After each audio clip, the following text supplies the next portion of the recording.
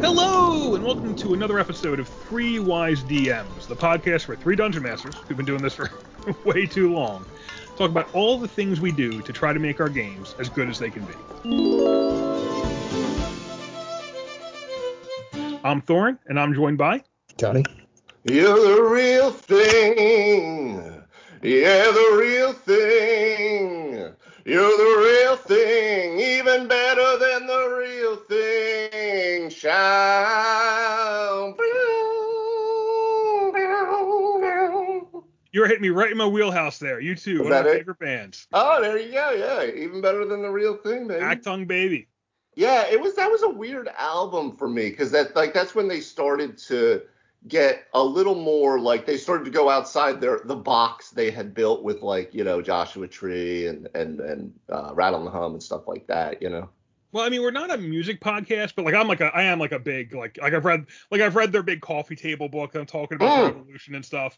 And what's cool about U2 is they start as a punk band, but they keep evolving. So even Joshua Tree and Rattle and Hum are them taking inspiration from American rhythm and blues. And in fact, Rattle and Hum got panned in the day because people said it was just derivative of U.S. rhythm and blues, and that it wasn't. They just basically said it was just the derivative dribble, basically, was what a lot of the folks said. I don't know. I look back, it's one of their best albums. I think it's one of the best albums I've ever heard. Got some of the best stuff on it. Yeah. So. And then they basically, after that, for Achtung Baby, and also I'll mention, after several band members had some rough divorces, they went in a whole different direction and embraced European electronica. They recorded the whole thing in a famous studio in Berlin. So that's kind of what that is them evolving from. And then Bono never had small sunglasses ever again. No. He only ever had gigantic bug sunglasses for all time, evermore. Needed something to block the star power, So good. My buddy, just as a quick finish out U2, my buddy saw them. It was one of his first concerts ever. His brother took him to it. Was U2 Joshua Tree. He's a massive U2 fan, my old guitar player, and he went finally to see when they did they toured it again. I saw it. And he said it was as good, if not better, than the original time he saw it, back in the 80s. Well, what I remember about U2 is they did the theme for Batman Forever. That's they did, didn't they? They did. That was actually a U2 album, I believe. So I saw that Joshua Tree in Philly, and the Lumineers opened up for them. That was like seeing two. That was like seeing two main acts. That was amazing. Yeah. But before that, like the year before, I was at Dreamforce, which is the Salesforce.com convention, like as covering it for business reasons. Okay. And part of Dreamforce is they put on a concert. Yeah. U2 was the concert. I got to go to the Cow Palace and watch U2 play with free beer and free food. Yeah. And it was amazing. Even though the crowd was terrible. Like at one point, Bono walks off and comes up and says, "This is the part where you cheer for us to come back," and people still aren't cheering. Like business crowds are the worst. But it was the one where he did the big. This made the news. He did the version of Bullet in the Blue Sky that was kind of anti-Trump. Oh, okay. That was there. I was there live for when he did that. The one that was Make America Great Again or Make America Hate Again. I was there for that live. Oh, that wow. Was so I can't believe U2 was doing corporate gigs at that point. That's all I'm saying. That's so weird, right? That's how you set it up. The way Salesforce sets that up is it's a charity concert. So, and if it's actually, the concert's not called Dreamforce. The concert has its own name, but it is a charity. It is a concert for charity. So U2 is doing it for charity. Salesforce makes some kind of massive donation or something out of the revenue from Dreamforce, and they truck everyone over to see it. Then there you are. Yeah, so it gives everyone what they want. I'm not sure this is actually going to make the podcast. It totally is. Yeah, we are 5 minutes into the weeds here. People are loving it. They're seeing our complexity and depth. Oh, that's one of the advantages of going to these Salesforce and Adobe.com events and stuff is you get to see. I saw Will Smith play at an Adobe event. Oh, that's crazy, dude. He came out. It was supposed to be an interview. He came out. He grabbed the microphone and started rapping. It was like a concert. It was, again, amazing. Like this is crazy stuff you get to see at these weird business events. I saw the Beach Boys reunite at Dreamforce one year. I mean, it's craziness. It's crazy. But that's neither here nor there. However, to get back to U2, I think that is applicable to what we're talking about here today. Yes. So here we go. That's the segue right there. Not just the song even better than the real thing, but the evolution of U2 grabbing one, starting in punk rock and then grabbing onto, here's some rules from American rhythm and blues we're going to work into our music. Here's some musical rules out of European electronica we're going to work into our music, and evolving the music with these new rules they're pulling in. And boy. That's well done, sir. That's exactly what we're talking about here today. Because what we want to talk about is basically alternate rules. These could be house rules, but for the most part also just printed rules, and how you may want to work those into your game or not work those into your game. What are some we like? Maybe we'll talk about some that we don't like. I imagine we're going to focus more on what we like, because I mean, why waste time thinking about what you don't like? And this does come to us today from a listener question. First time we're hearing from Jared in quite a while. He's questions for a lot of our podcasts here. So Jared, thank you very much. And his one today is this. I'm curious, are there any interesting ideas from the DM sections of the books that you want to mess with? Things like sidekicks and Tashas, monsters with classes in the DMG, chase rules in the DMG, madness, honor and sanity scores, healing and rest variants. Which ones might be good for narrative things and which are solely mechanical?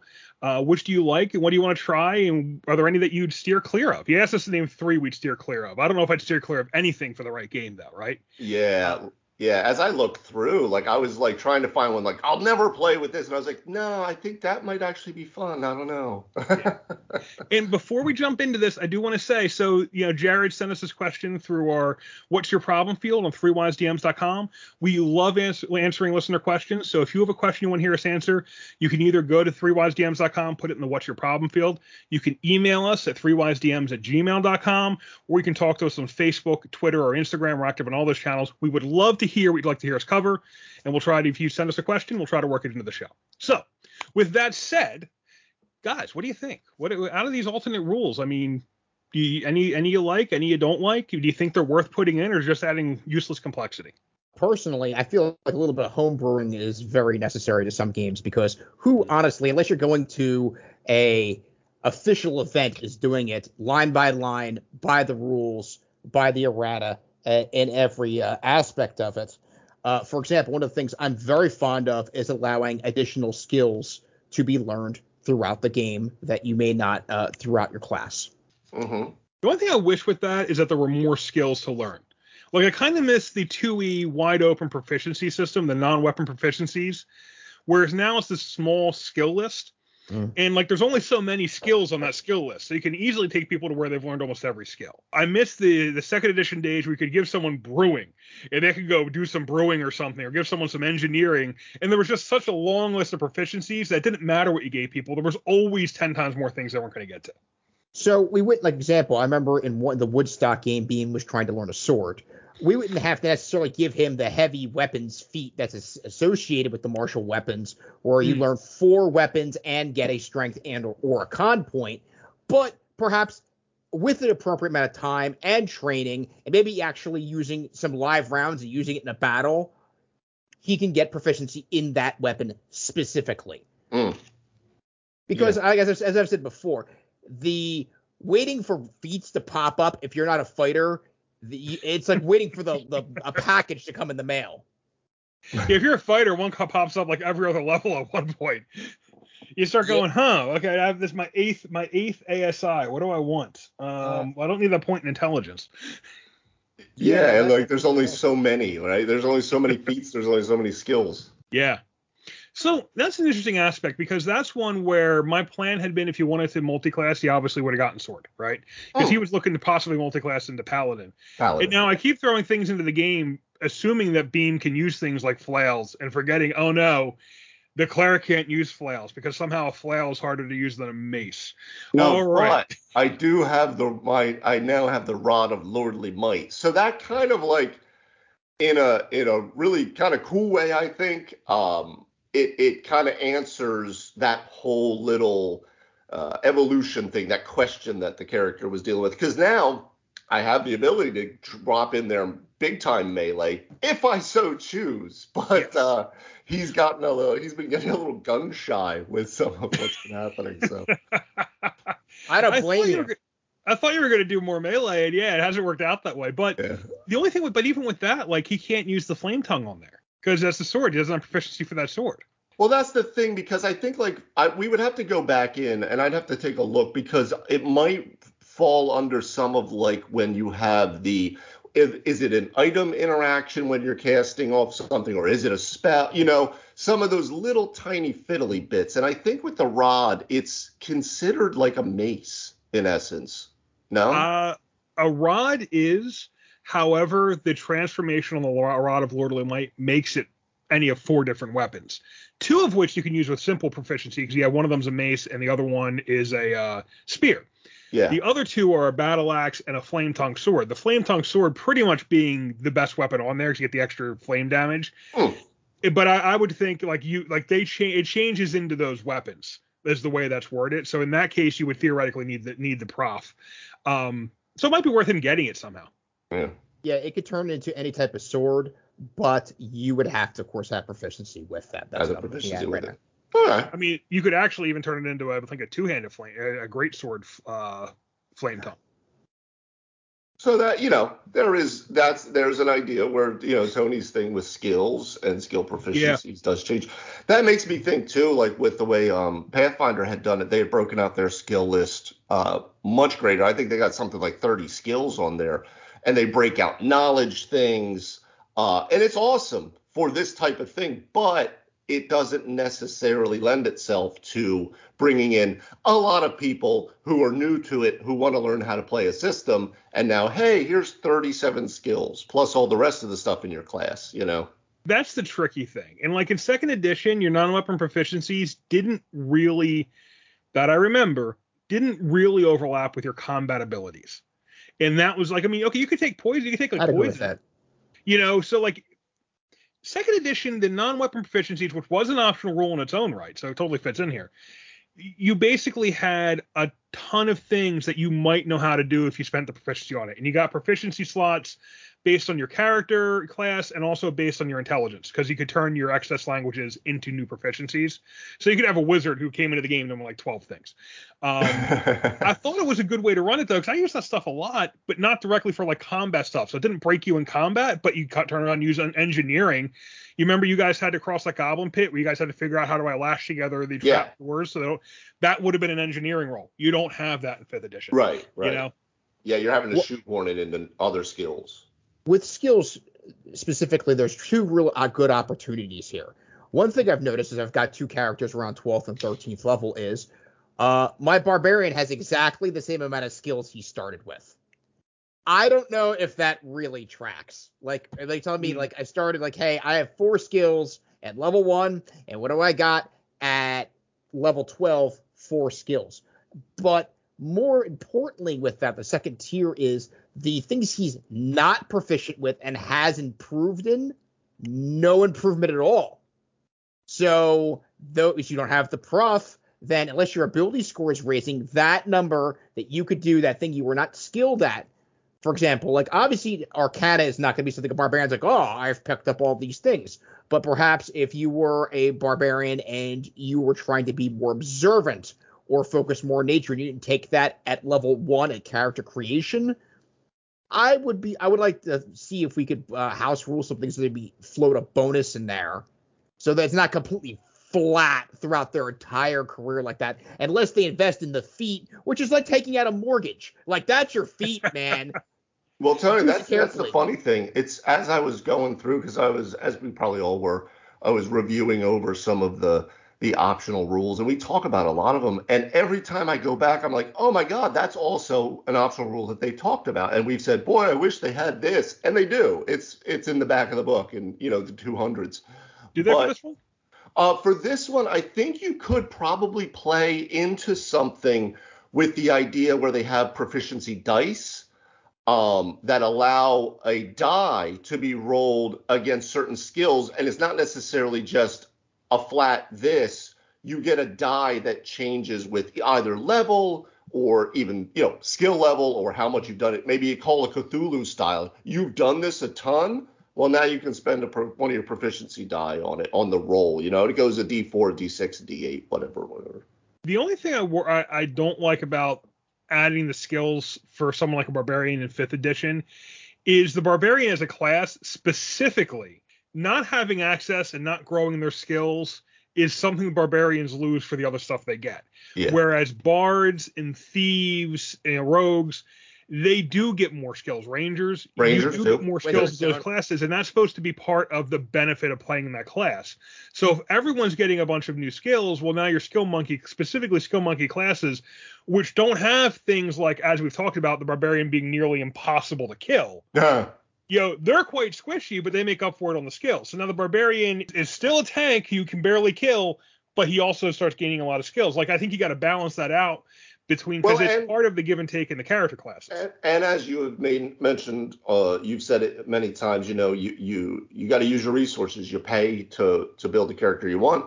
And you could do that. You could take certain feats on your ASI levels, right? As a barbarian, if you so chose. You would have to make that choice, though, and then that does possibly cost you other things. You could take the skilled feat and gain proficiency, I think, in 3 new skills. You could take the observant feat. You could take the alert feat. And I think that's where something, and for me, in a similar way, because I think a lot of people don't even fully realize this, but that whole variant human idea where you get the feat instead of thing, like, that's still an optional rule. That's an alternative rule, too. It's one of the ones that I think, if you're still playing it as an alternative rule, like, please stop. Like, that's just how it is if you're a human. Like, please make humans kind of cool to play, right? But in a similar way. I agree. In a similar way, to allow those feats to allow feats to change the game a little bit in an alternative way. And to add to the feats, too, as we've said in past episodes. I would love to see a larger feat list, too. So one solution to this is that what if someone got, like, the +2 in something they didn't have prof in? You couldn't go beyond it. Like, hey, right. Like, so it doesn't level with tier. It just, you get a +2 bonus on your prof because you've been doing this a ton. You've done a degree of training in game. That's how invested your time. So, maybe. Like, take the idea of, like, Tony, you were saying, like, with Beam, let's say, it's not, you don't have proficiency in all martial weapons. You have proficiency in a longsword, and it's a +2 forever kind of thing, because then it at least allows that avenue without completely breaking the character, possibly, and making them, unstoppable. Well, I mean, as it's written, there's really 2 ways you can get more of those. One is to take the feats that get them. The other one is to dip into these classes that are more skill monkey-ish. Exactly. You could multi-class and get them too. That's another. There's other ways to go about it. But I think as a house rule, the only thing I just think you'd want to watch out for, letting that character get skills in a way that kind of takes away the skill monkey nature of other character classes. Because you don't want to have one character get a bunch of stuff that undercuts the benefit another character had over them. That's the tricky balance. Also, I think they're kind of planning that barbarians not learn so good. Not anymore, bitch. Getting drunk Sorry, and raging, he can go not to college, studying. get a PhD. They do set it up a little bit like that. With that said, too, a lot of the skills are things that even a, quote, uncivilized barbarian would be able to become very good at. But yeah, they get some of those though. They don't barbarians get like don't they get like proficiency and nature potentially? Potentially, and I think that perhaps the things that you within your class would have access to are candidates for that. The barbarian then going off to study arcane skills, well, then perhaps you want to dip into that, forbidden zone of the dip level in wizard, which, have fun with that as you're raging and can't cast spells. And of course, everyone's like, well, you could take a dip level. Well, that depends how fast you're leveling, folks. I'm like, hey, now I'm level 1 thing, and I'm level 1 thing, and now a bunch of games are going by, and now summer, I should be level 2 in something. You could also play with the rule that is something like, hey, at the end of the adventure, like you said, something like Call of Cthulhu, where maybe people do get free feats, or maybe you get or free skills. Or maybe you give everyone access to free skills. I mean, one of the things you did that was pretty cool, Tony, in your rewards in the Storm King Slender game was you gave people choices, right? You said you could have this or that. So maybe this is you get a free feat, you get the free skilled feat. But if you don't want the skilled feat, you get this other. You can take this other thing for it, and that can give you those characters a chance to kind of get skilled if they want to without using a normal feat. But then someone who already has a bunch of skills has the option to take something that's more interesting to them. Well, there's two things there. One, that's not because I had planned that out carefully. It's because I'm a bad gift giver. And then I'm like, you're gonna love this, guys. And you're like, oh my god, this is trash. Every DM is a bad gift giver, if you haven't noticed. And you know how many things I've given the party that they haven't turned around and used yet? Well, that comes with the territory. But with the leveling and your inability to just dance around and move through that, everyone's like, well, you could just change classes and all this. But what if you want to just stay in your one character? Like I have it, oh, you could play different characters, another opportunity to change characters. Well, no, I am like a year and a half into this character. Yeah, I'd like to see it go somewhere before I then bench this character and bring in a new one. I don't want to not play the barbarian. I just want my barbarian to know a few more things than he currently knows. I'd like to send him to school. or something to that effect. Yeah, and it would have to make sense entirely. You don't want them dipping into those things. I mean, there's definitely some house rules you can do there. So, but what about some of these, Jared's asking specifically about things from the books, Tasha's and the DMG, things like sidekicks and patrons, monsters with classes, which I actually really kind of dig. Well, hell, you've done it. So. I have. Well, I've done NPCs more than monsters for classes, but I've done NPC builds that let me play a PC style character against the party, which I think is really cool, and the party has not enjoyed so far. But there are several, as I was going through, there are several of the alternate rules in mostly the DMG. We don't play as much with some of the stuff in Tasha's and stuff yet. Well, but, Tasha's gives you sidekicks and it also gives you patrons. Oh no, absolutely. I really dig adding patrons to the game. For me, I don't consider the patrons thing an optional rule as much as just an additional thing that for NPC wise, for story wise. But if that is the case, I kind of am using that in a way in the Frostmaiden campaign. Maybe not officially as I see in Tasha's, but definitely been using it. But like I said, every single one of us does variant humans and feats. We are obviously playing with firearms in Tomb of Annihilation, but I played with firearms in Strahd because the one vampire consort, Escher, was a gunslinger. When you say I, you mean I as the DM got you. I as the DM. Not the rest of my party. No, fuck you guys. No, but that's the thing.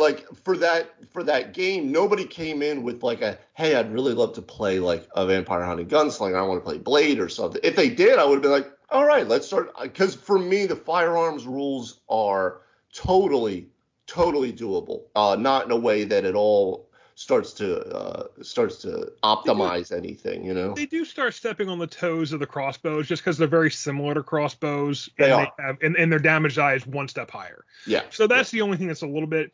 But worst case scenario, you swap out crossbows for firearms, or maybe you make your firearm bullets harder to find so you can put a limit on it. That's another downside to make up for the extra damage. But we have an artificer in Strahd, so if she came in and started wanting to tinker and build guns, I would have been like, all right, well, this is what's happening, So Madness, slightly, because it was actually canon in Curse of Strahd itself, especially with the Dark Gifts. There were Madness type things attached to it, so that's true. Yeah, I kind of think that there were ways in which it was more flavor in my mind rather than mechanical. Well, I think Madness is different from the sanity scores in the DMG? Yes. The DMG has a sanity score system that is very much like Call of Cthulhu. Yes. No, the Madness thing is closer to Madness in Call of Cthulhu, where you get a problem, right? You roll on a table, and this is what's happening to you for an indeterminate amount of time, right? So basically, you could do something like the player character, you died and you come back, but you get a madness when you come back. I think that's super fun. Yeah, that's super fun, But I've only played with madness in that way. And then we've all been playing more so with milestone/session-based advancement as opposed to straight XP stuff, which is still obviously an alternate rule. But I think it's one that's much more mainstream than some of the other ones. So those are some that I mean, myself or you guys have been playing with already. I am a huge fan of monsters having classes. Back in the day, all the really tough monsters had some appropriate class levels. Does that mean the dragon's a 14th level fighter? No, but the dragon can spellcast. The dragon's probably using charisma to spellcast. Yeah. But, that just makes sense. And I feel like that is, despite the fact that dragons are quite badass in 5e, That is something that they're missing. They don't have. Not all dragon should have that, but some of those really older ones to give them some more mystery and depth. I think that's a good. And the more arcane ones. I mean, a black dragon maybe doesn't cast spells, but like a blue dragon, a copper dragon, I mean, some of these dragon.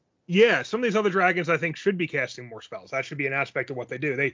They have mastered not just their own nature, but also the powers that work in the world because they've been around here for like thousands of years. And hell, Strahd is a monster with class levels. He's a wizard. Yeah.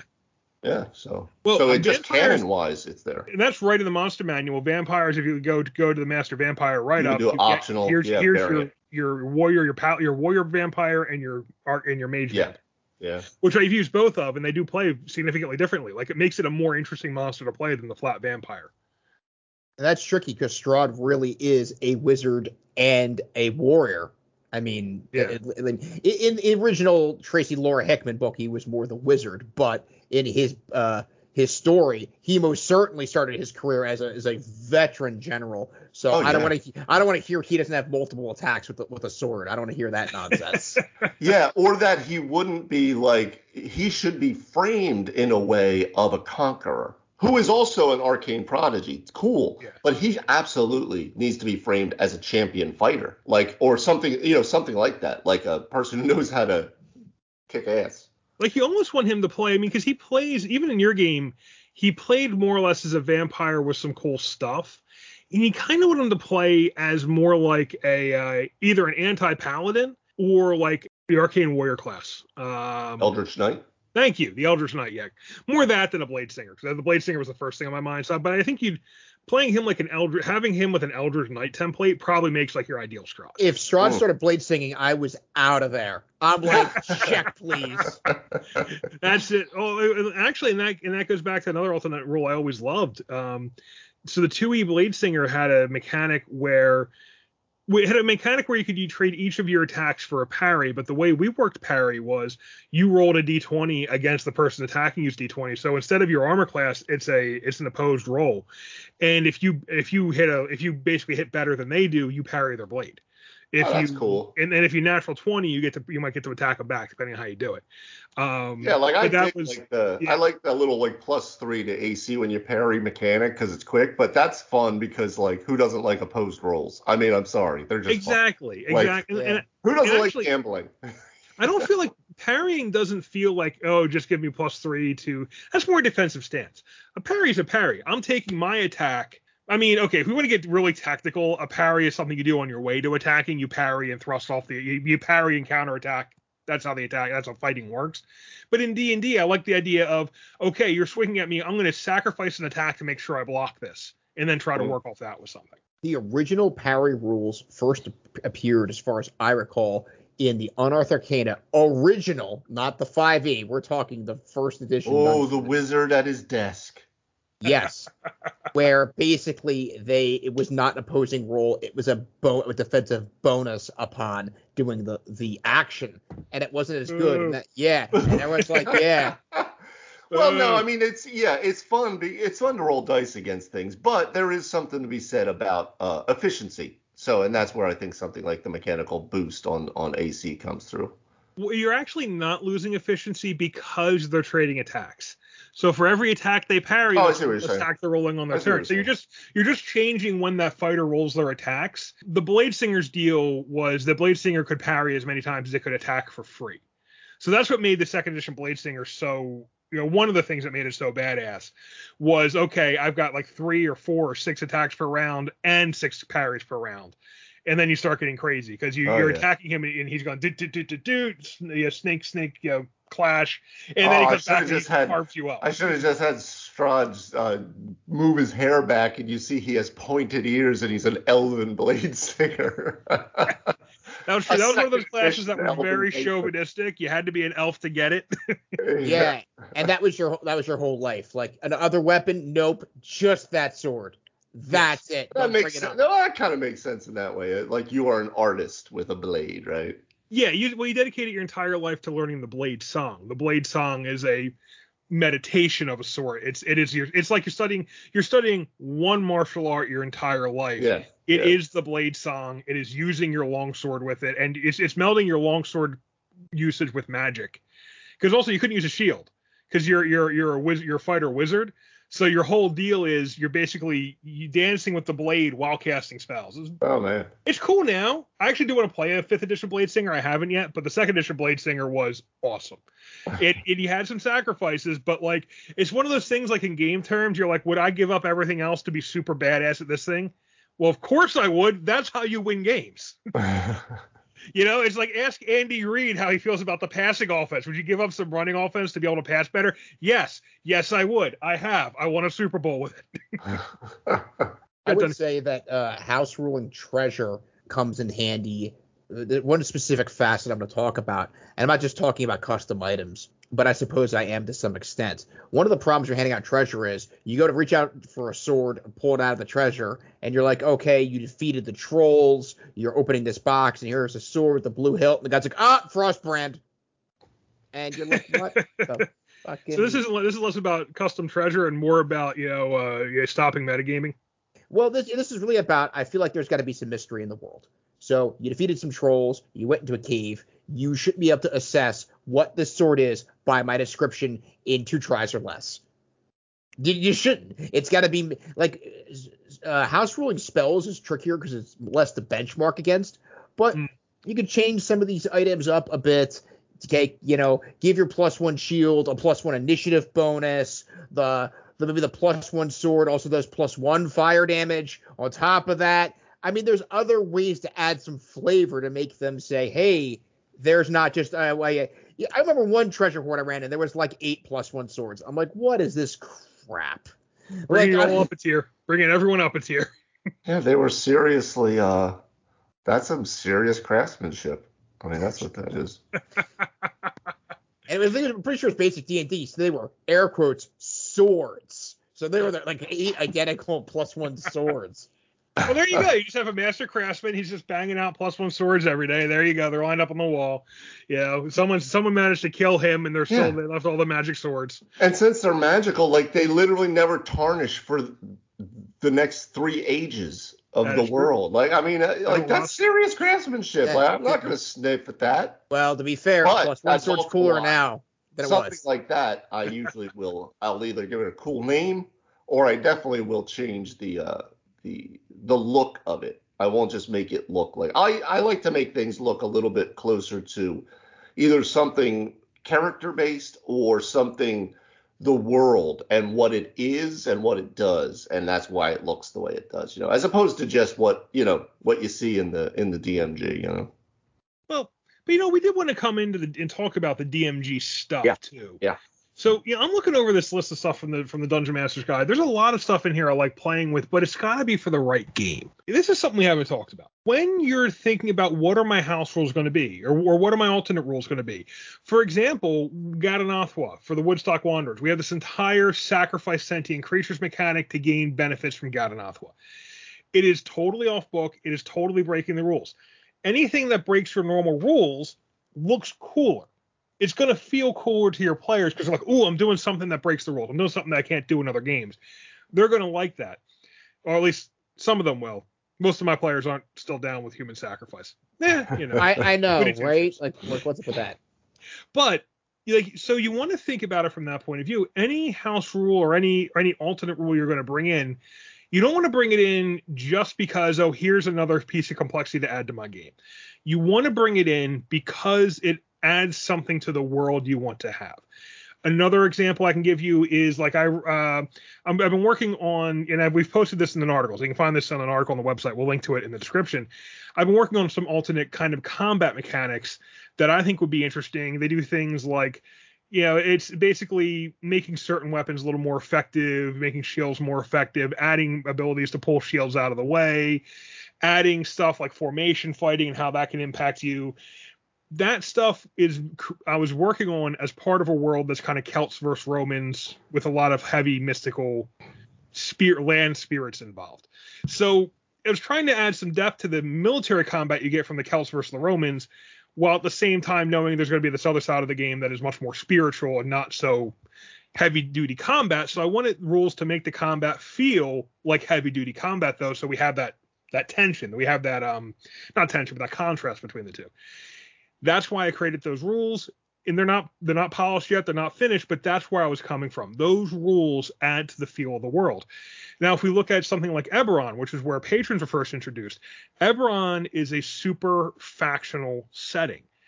So is Strixhaven, apparently. And both of those use patrons and they use groups in order to drive home how factional the setting is. So like in Eberron, it's not just that you have a patron, it's who's going to be your patron. Because once you decide who your patron is, the patron's going to support you, and they have rules for how much support they can give you. But now you're also going to get enemies. And you're going to get people who close off things. Yeah, there's people who conflict with you. So it's a whole thing that adds to the political side of that world. When we're talking about sanity and madness, these are really good tools in a game where you want the players to feel more off balance, more threatened, and more like they're dealing with things that they can't handle, like Call of Cthulhu. And in Call of Cthulhu, we had a great game where almost everyone went insane. And everyone kind of embraced their madnesses, everyone's playing it up to the hill. It was synopsis. Funny. Interesting synopsis. Yeah. Well, no, that's an interesting one, Thor, because like I would have thought, because like I said, some of these alternate rules I was playing with because they were just part of the adventure that WotC had released.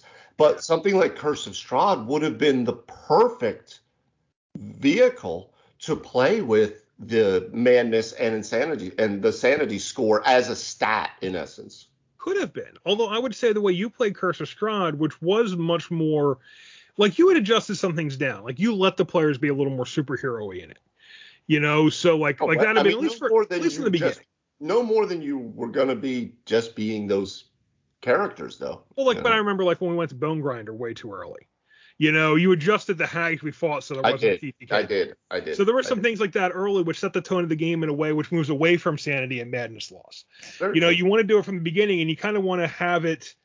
I mean, you still could have added sanity. No, but if I had started it right in like Death House, that would have really set a different tone, wouldn't it? Yeah. Or I'll back up on what I just said because what could have kind of made that more horrific is if upon finding out what was in the dream cakes, which is spoiler alert here, it's babies. Yeah, it's good. Like it's fat it's like fat bastard, like baby, the other white meat.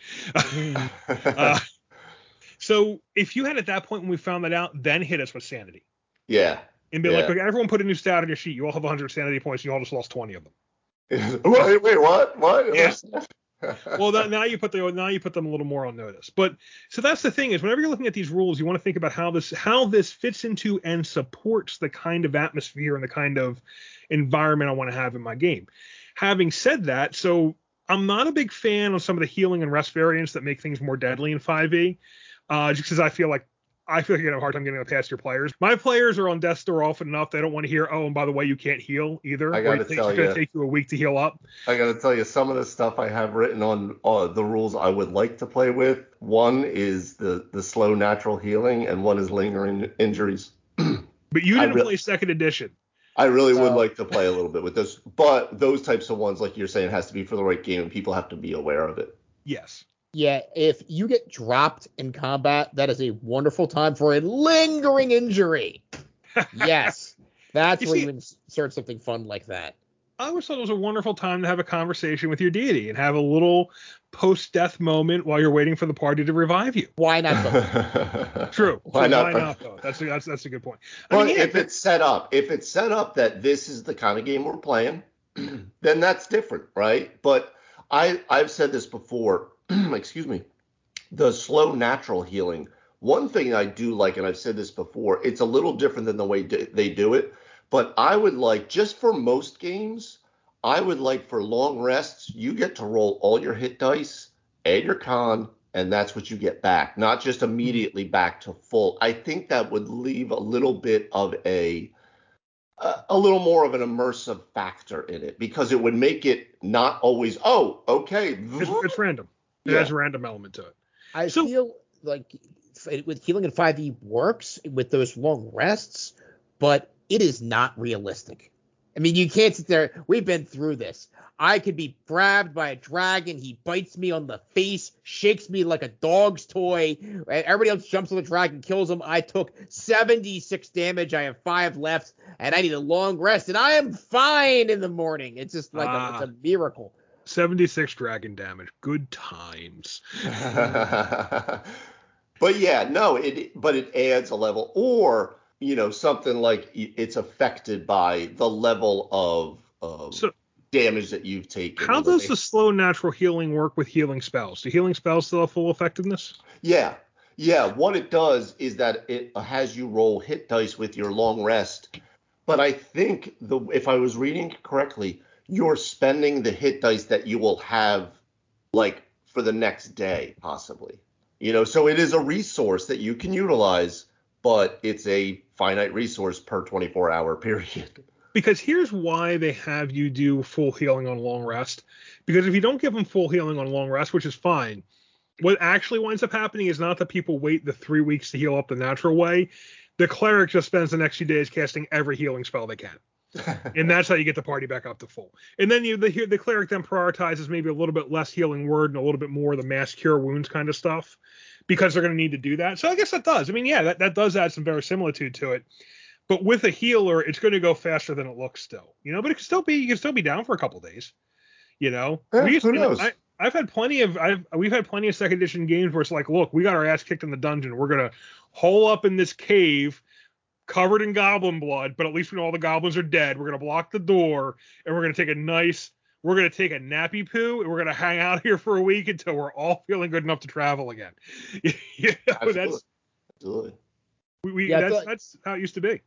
Yeah, you got to meet in the middle there, I think, if we're talking about doing some house rules. But something that Thorn especially would appreciate you touched on earlier is the 5e weapons are really, I have to go to the PHP here, are really on simple mode.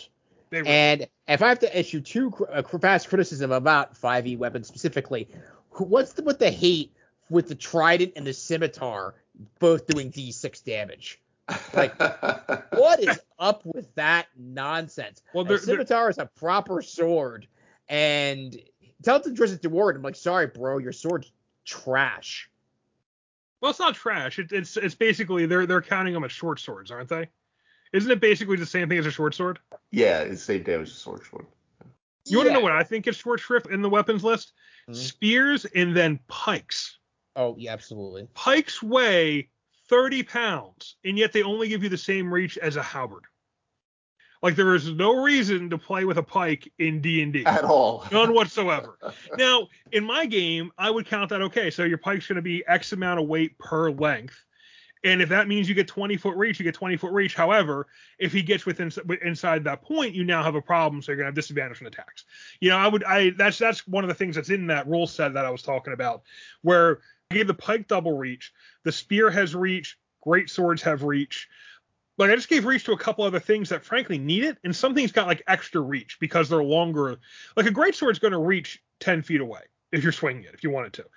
But then, like something like a glaive's going to reach even further than the greatsword because it's got an even longer reach. So, like, there's you can have a reach of 10 feet, 15 feet, 20, 25 feet, depending on the sword or the weapon you're using. But the long reach comes with, if they get within 5 of you, or if they get more than 5 or 10 feet within that reach, now you're at disadvantage to hit them because you now have the problem of a long weapon. The gap, yeah. Yeah, well, yeah, the problem of the long weapon is once they're inside the point, it's just in the way. So also, and then there's also rules in there for, well, if you're in an enclosed space or you're in around a lot of trees, you also have the problem, because that's the other, like you don't want to, spears are actually better weapons than swords, but you don't want to spear in the middle of a dense forest. You don't want to spear in the middle of a tight dining room. Yeah, because you're just going to get it caught and knock it on things. You're not going to be able to use it very well. You're going to want swords. That's why you carry swords.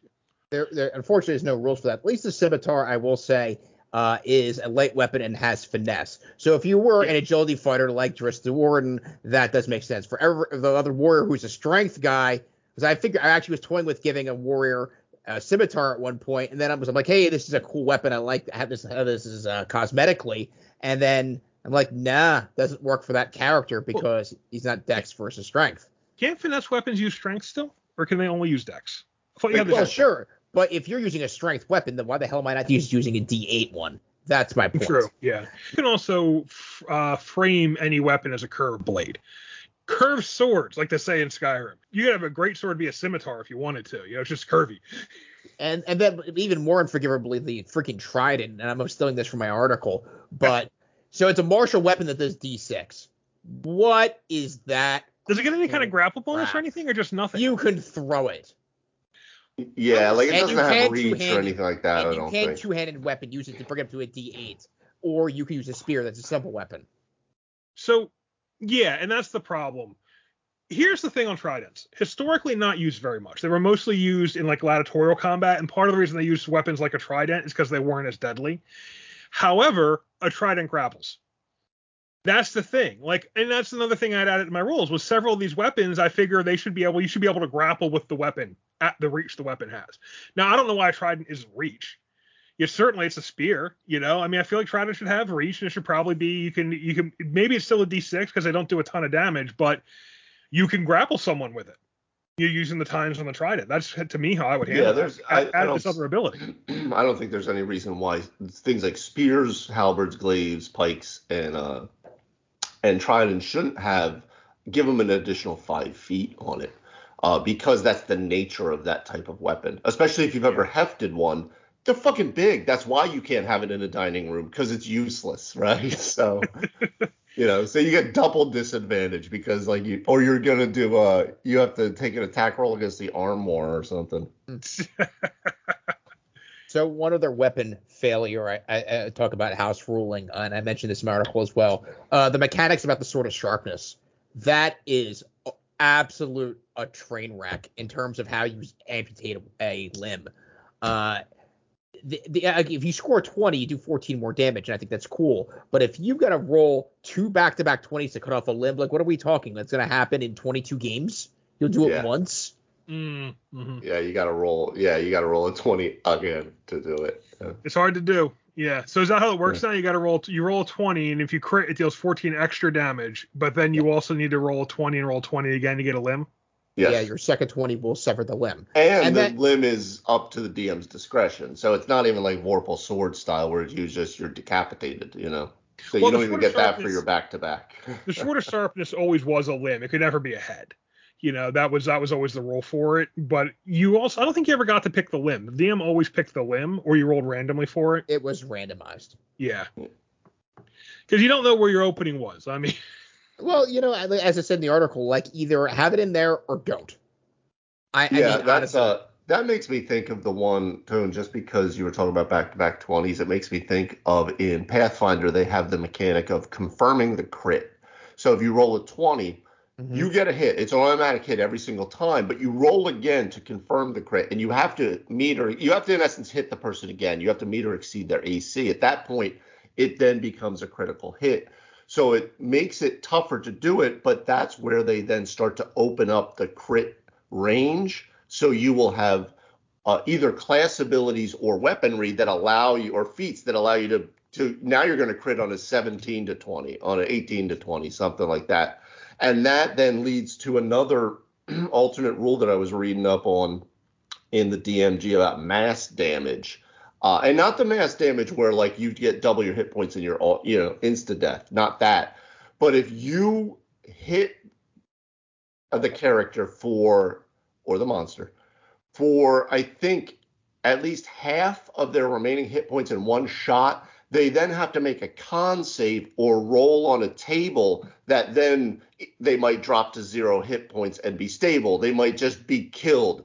They might have a disadvantage on the next attacks. And I think something like that is kind of cool because what it does is because what we've seen, right, is your nat 20 crit thing starts to become a little like, it can be cool, but it can also be super letdowny, right? When you're rolling like the 1 on it, like, yeah, it's happened. So I mean, things like this allow it to become like almost they become coup de grace almost in a way, right? So I've read about that confirming the crit roll before, and I'm with Matt Coville's also recently talked about it. He tweeted about it as one of his least favorite mechanics. Here's a great thing. Yay! I'm so happy, except now I got to roll to confirm the crit, and if I don't confirm the crit, I'm disappointed. That is not a good player experience. It's like doing your 1040. Now add line 41 to 40. It exceeds. Yeah, it's like you're going through like a tax prep software, and they'll be like, oh, you're getting this return, this return, this return, this return. Like, wow, we're doing great. And then you hit that line. You're like some line that flips in, you owe $400. You didn't confirm. Yeah, exactly. You didn't confirm the crit. I like crits. What I find most fascinating about the 5th edition crit is the way it stacks up. It lets you double damage on everything you roll. So I like the idea that you play this game now of, okay, so if I'm a paladin or I've got some other ability I can add to a hit, I'm going to basically hold that. You kind of got to play that game. Or actually I did it with the Battle Master too. Do you want to hold some of your superiority dice for when you crit, when you can roll them double? I think that's a really interesting little mechanic to have in the game, and I like that. I would like to see things that open up the crit range a little more without confirming the crit, but I could see it getting out of hand too. Yeah. Well, I think that's just the way that like 3rd and 3.5 kind of started to build on it to create that it's special enough that, okay, now we can open the lane because it's not going to be happening 5 times a game, right? Yeah, open the lane. Open the lane. If you're going to open your crit range, open your crit range. Don't do this. Don't limp wristed it where you just kind of go, yeah, we're going to double the crit range, but you got to roll again to confirm it. No. If you want to open the range, have the courage of your convictions and open the damn range. I have to agree with that. And nothing's like back in the day, I've amputated. So I cut someone's arm off in a sword fight doing like 4 damage. And this person had like 88 hit points. And I'm like, what? That was a problem. And also, because you could also do it with the combat and tactics expanded crit charts, let you do it too.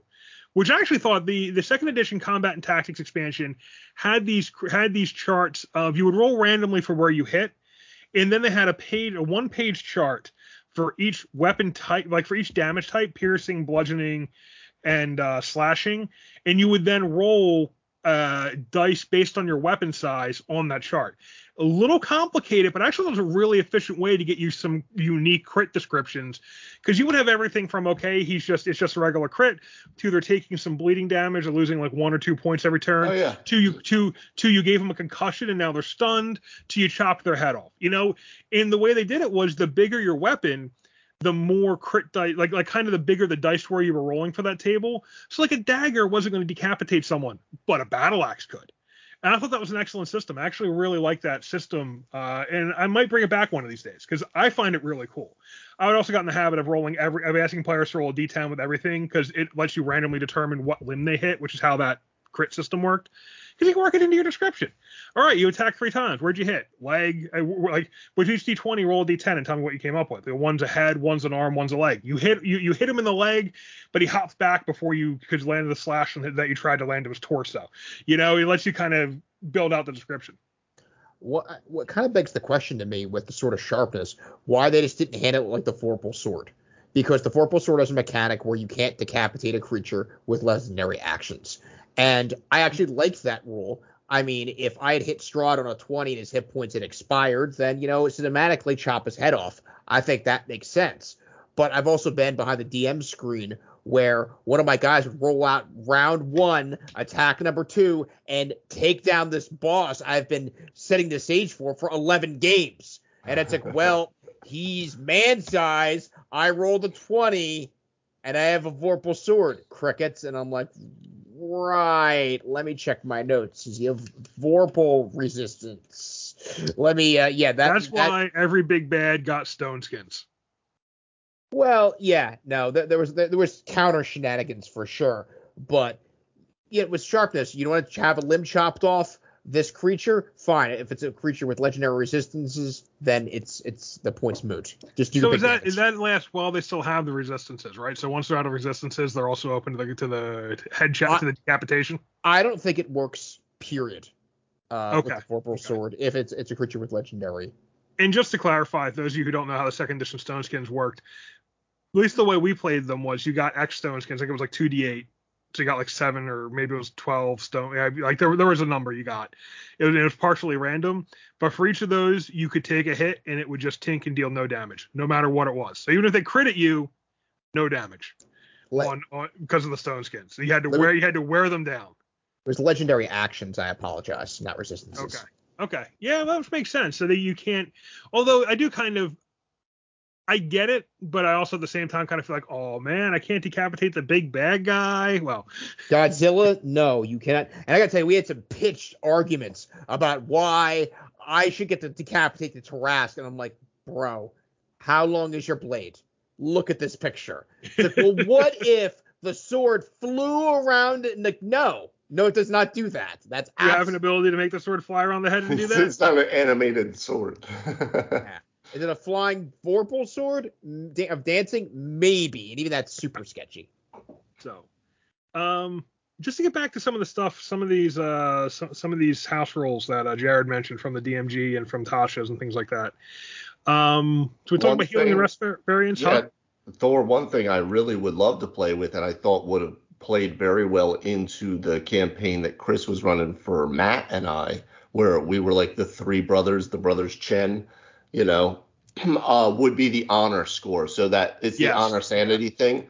The honor one I think is super cool because it plays into that whole, like, now your actions and how you comport yourself is going to matter on your sheet, on a stat itself, but for a game like that, you would have to have a very imperial kind of game for that to be well, it depends how you frame honor. I mean, I know it's intended to be used in a samurai style game where you are building political honor, but you can also use an honor mechanic to do things like just how good do people think of you.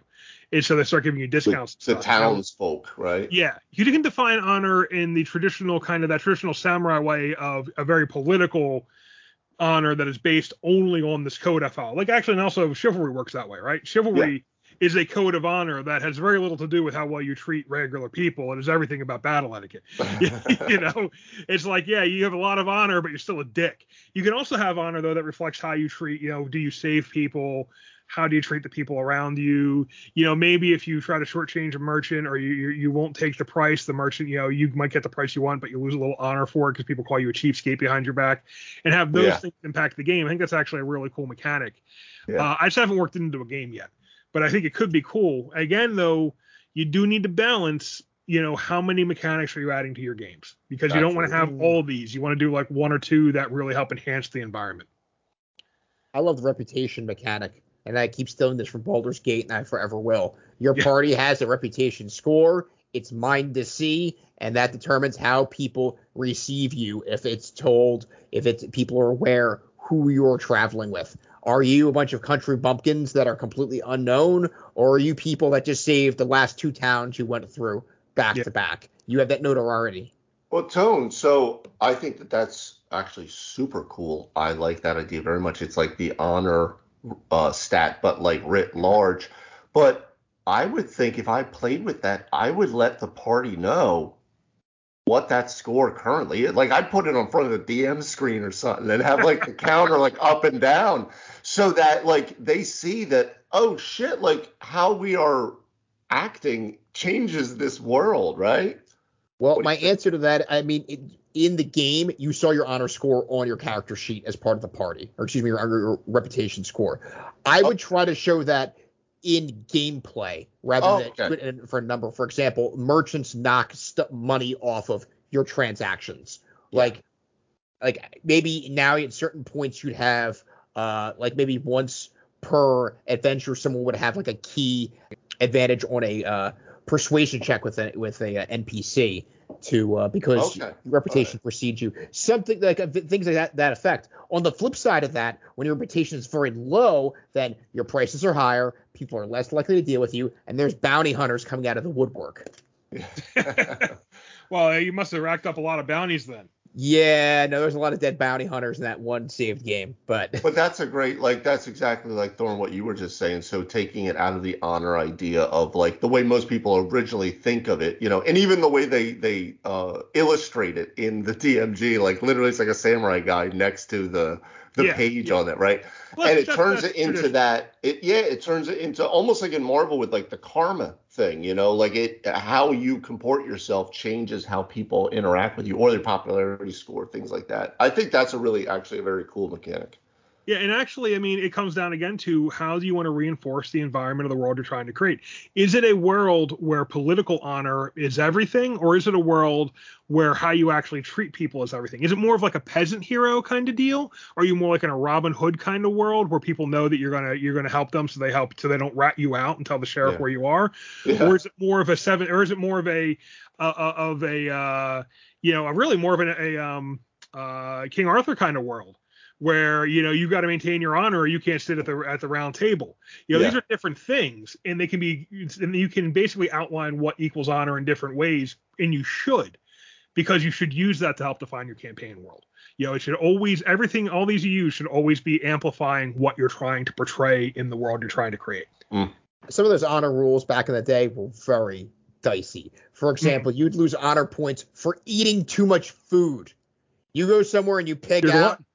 Yeah, no. You're breaking a commandment, son. Yeah, no, you overeat at a public function, there goes some honor. I mean, and it's like, you can only imagine what happens when you actually do something wrong. I mean, don't reach for that piece of cake, fatty. Don't do it for watching. Now, one thing that drove me bonkers with this is another dessert, saddlebags. Yeah. Well, hey, your host has to pay for that dessert. If you're being a pig, you're eating him out of house and home too. Yeah. If you go back to like some of those kind of Viking and Anglo-Saxon type settings, they're bringing that, they're spending the money for that stuff. If you're gonna eat them out of house and home, you're not a good guest. Yeah, there was rules about who would take what piece of the meat and who was in line. Yes. But like, and I always make this joke is where like if we're out in the woods and some guy tries to break into our cabin and we freaking kill it, we off that person, and you shouldn't have handled that way. Like, your reputation score drops. Wait, what? Like, we killed someone not in the wood, or like so you were out in the woods. You went to a cabin and you offed somebody. Like, you broke in, there was a person there, altercation, you kill him. Oh, your reputation drops. Who saw this? My point is, like, maybe down the road, my reputation. Like, you didn't know, but Jesus was watching. Yeah, if Jesus changed my score, then I could accept that. But I'm just saying, like, what kind of low jack, eye in the sky, Big Brother bullshit is this? Well, that's like, Tone, you say in Skyrim, they used to always do that. You'd kill some rando out in the woods, and then you get into town, and like all the townsguard are after you immediately. And original Skyrim was dumber. Like, I'd be in a building by myself. I'd open a drawer. Ooh, that's a nice shirt. Wait, there's guards. I see them coming at me from like looking out the window. Like, actually, Skyrim, you had to be spotted, but you could be spotted by someone you didn't realize was there. This was Morrowind. This is the third. Okay, version. Yeah, before that, yeah. Because Skyrim, they made a big deal of that. However, they would then throw in things like you'd have an assassin meet you later on and try to kill you, like so, and you'd kill him. And you'd find a note on him that this merchant from this town on the other side of the fucking Skyrim sent him after you for stealing a wheel of cheese. Like, I know what you did. I know Who puts out a contract hit. Yeah, he looks like this. Kill him for stealing from me. I shoplifted. I get a contract hit on me. Jesus Christ. Maybe if I'm stealing from the Zentarum, I'm literally stealing from the mob. Sure. By far the worst in Skyrim was when you had the interface accidental stealing. You'd be in a store with a merchant and like they let you pick up, like, there's like depending on how they feel about you, you can take anything up to a certain gold piece value. So like if they like you at all, you could take a full bag of gold because each gold piece only has a value of 1. So they'll let you take the whole thing. But like you might be like, okay, I want to click this thing, like this alchemy ingredient, and steal it, and it's right next to this potion that's worth like 300, and I want to take the alchemy ingredient I'm allowed to take. The potion right next to it is worth 300 gold, and that would be stealing. Oops, you stole the potion. Here come the guards. And now the merchant is attacking you. You don't want to kill the merchant because then you're not going to have the shop open here. Don't steal or kill anybody at any point for any reason because you're being watched. That's the moral of the story. You know what actually is a mechanic I like, and it's not in the books that were mentioned, but it is in Mystic Odyssey of Theros: divine intervention and divine boons.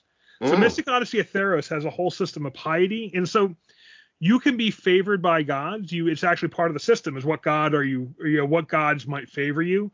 And as you do things, their favoritism towards you increases, which I think is pretty cool. Like, so, you pick the god you're worshiping, but rather than that god just kind of being, just someone up in the air or someone who gives you cleric spells, you're actually gaining benefits as you become favored by that deity. Well, hell, that definitely plays into that whole kind of setting, though, right? That whole very Greek mythology kind of feel where they're actively involved in human affairs. That's really cool, though.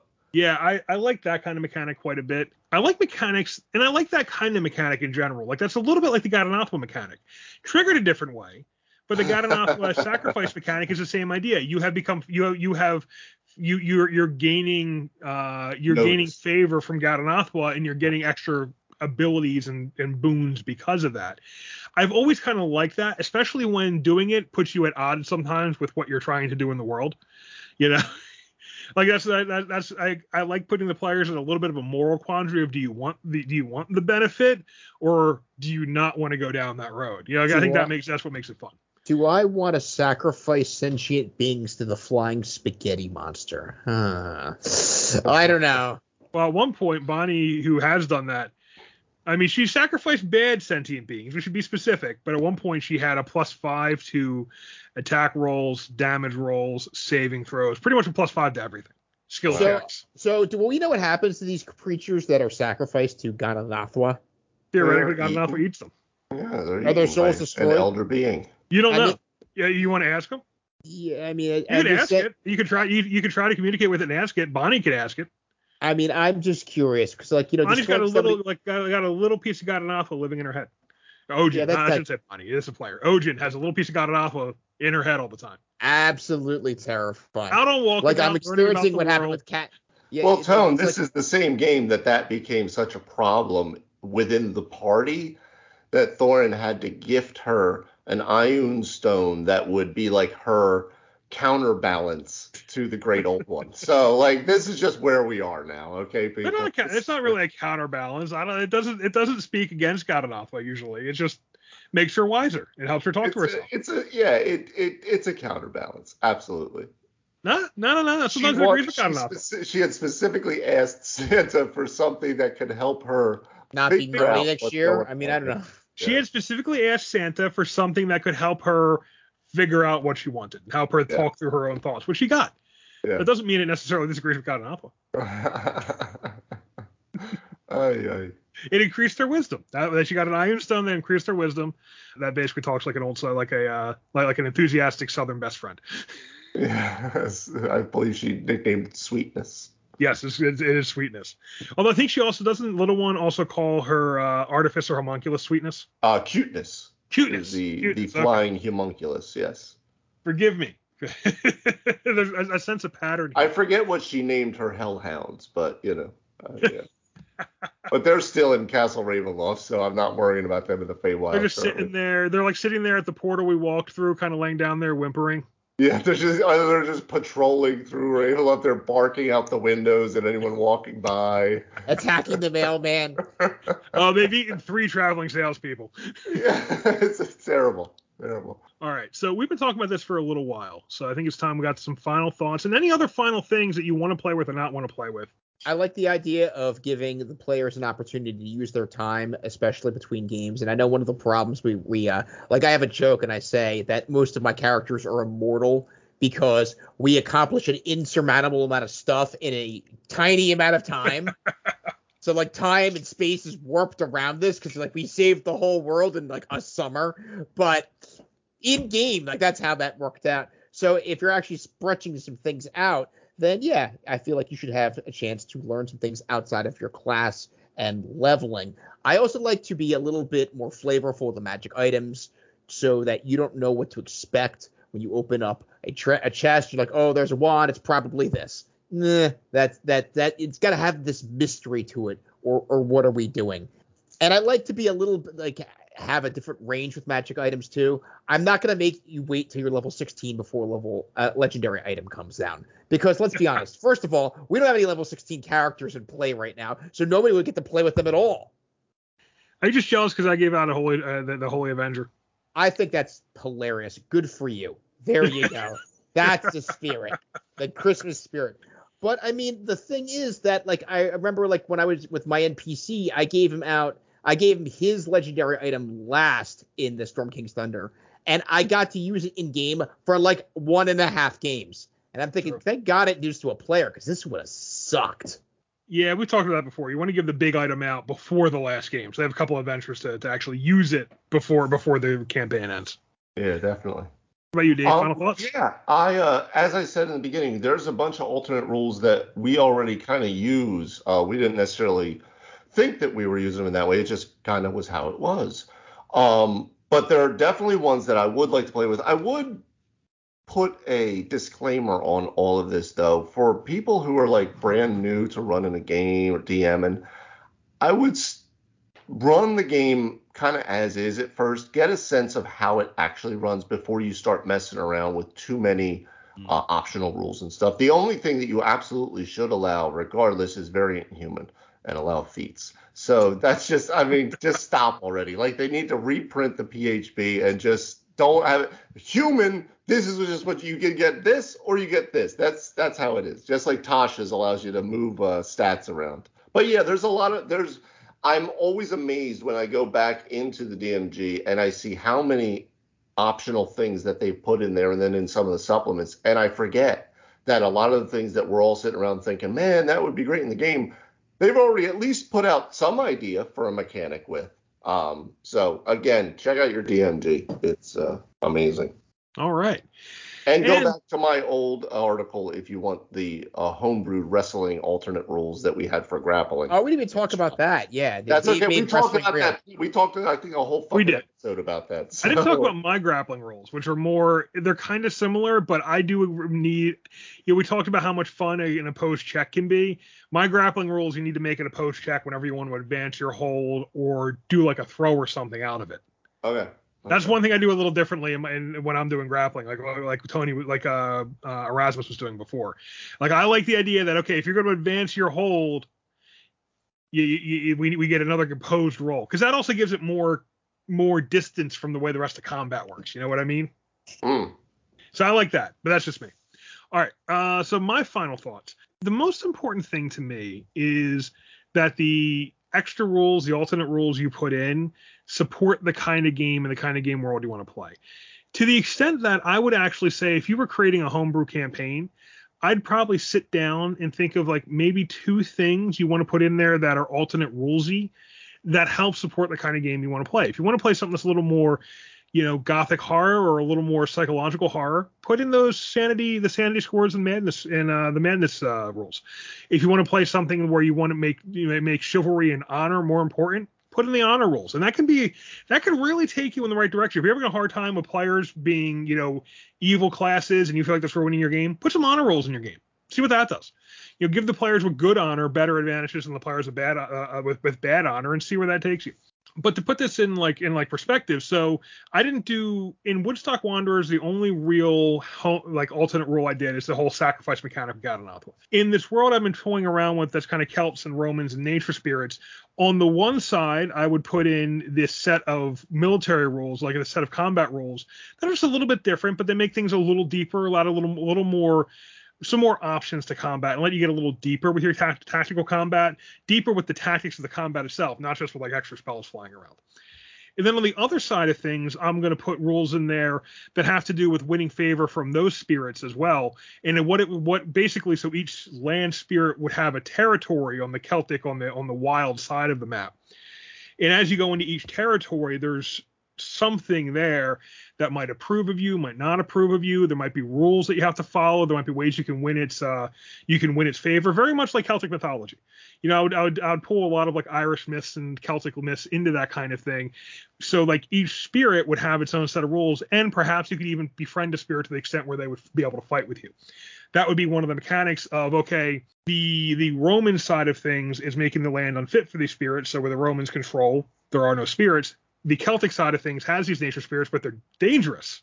So the Celts generally try to hunt them or fight them off or avoid them. But really, in the final balance of things, if the Celtic side wanted to try to maintain its land and drive out the Romans, they're going to need these nature spirits around to fight them. So there's 2 sets of custom mechanics there. The one set of custom mechanics to kind of show kind of the very kind of military-minded side of things. The other set of custom mechanics to play into the more spiritual side of things, with an end game that can eventually put these things against each other. Think of it in that way. Think of it, how can the house rules or the alternate mechanics you put in really make the game feel like you want to make it feel. So that setting's not done. I haven't I actually need to make some more progress on it. But that's the kind of way I think you should think about this. And your specific alternate rules you want to use, I mean, we kind of talked about a lot of them we like, even more than we like in certain situations. But it really comes down to what are you trying to accomplish, and pull in the rules that help you do that. Absolutely. All right, that count thing sounds really cool. It could be cool. I gotta do the map. Yeah. That's the thing. Like, I've done some house rules. I got some ideas. I gotta make a map, and I gotta put some of these actual kind of spirits in place. That's cool. And then kind of have a little more sense of space, because there would be, if the areas are going to be important, I need a map to show everyone what they know and what they don't know. So, and that's the next step. That's the next step on that kind of thing. We'll see if and when I get to that. Between that and the Mythic Odyssey of Theros, I'm like, yeah, those both sound really cool. I'm up for a game of Mythic Odyssey of Theros. I know Tony got it for Christmas. I was hoping he'd run a game. I did. Oh yeah. And that ninth day a week, yes, I'll be happy to run a game. Yeah, right. I was just saying, I had an idea for a character that's actually a demigod, like a son of Zeus. Although Zeus is not one of the gods in Mystic Odyssey of Theros. That's set of gods. You could easily port them in though, but it does have its own set of setting specific gods. I think it's actually taken from a Magic set, as a matter of fact. I think that's actually this crossover there. But I was thinking it'd be cool to have a character who's like a demigod, like basically one of the rogue progeny of Zeus, who starts off as a sorcerer because they have that sorcerer's origin of coming from a god, being a demigod, and then becomes a priest to get to know their dad better. And that could be kind of cool. I think that'd be a fun character to play. You know, it's and then you kind of see where you go. Do you become more sorcerer and more priest as you go on in level? And you have a storm sorcerer and a tempest cleric that can go together a little bit. Ability score split there between the wisdom and the charisma. That's rough. Yeah, I don't think you're going to be a frontline strength fighter. I'll say that much. However, the Tempest Cleric has a cool one of their divine abilities lets you maximize your lightning or thunder damage. Yeah, no, you get up to it. If you survive through the first tier, like you start to really beef up with some of those cleric classes, man. Some of them, yeah. So you would have a cleric who had the ability to, with their divine, what do they call it? Divine inspiration, divine intervention. Yeah, the divine channeling ability. The channel divinity, yeah. Channel divinity, yeah. You have a cleric who has the ability with the channel divinity to basically max out damage done by lightning bolt, or call lightning, or any kind of storm spell, or any thunder, or shatter even. I mean, it gets to be a lot of damage pretty quickly. So, very cool. Neat. There's some cool overlap there. That's again, we're in the weeds again. I can't stay on topic. All right, guys, it's been a lot of fun talking with you about this. Let's see which of these alternate rules wind up in our games. Sounds like a plan. And thank you, everyone, for sticking with us and listening to this episode of 3 Wise DMs. We really appreciate the support. If you like what you're hearing, please give us a 5-star rating in your podcast platform of choice. Tell your friends, share it on social media. All this stuff really helps us grow. So we appreciate anything you can do to help spread the word. As we mentioned, if you have a question you want to hear us ask, send it in. A lot of ways to do it. But we're always looking for listener questions to put on the show. That's it for this week. We'll see you next time on 3 Wise DMs.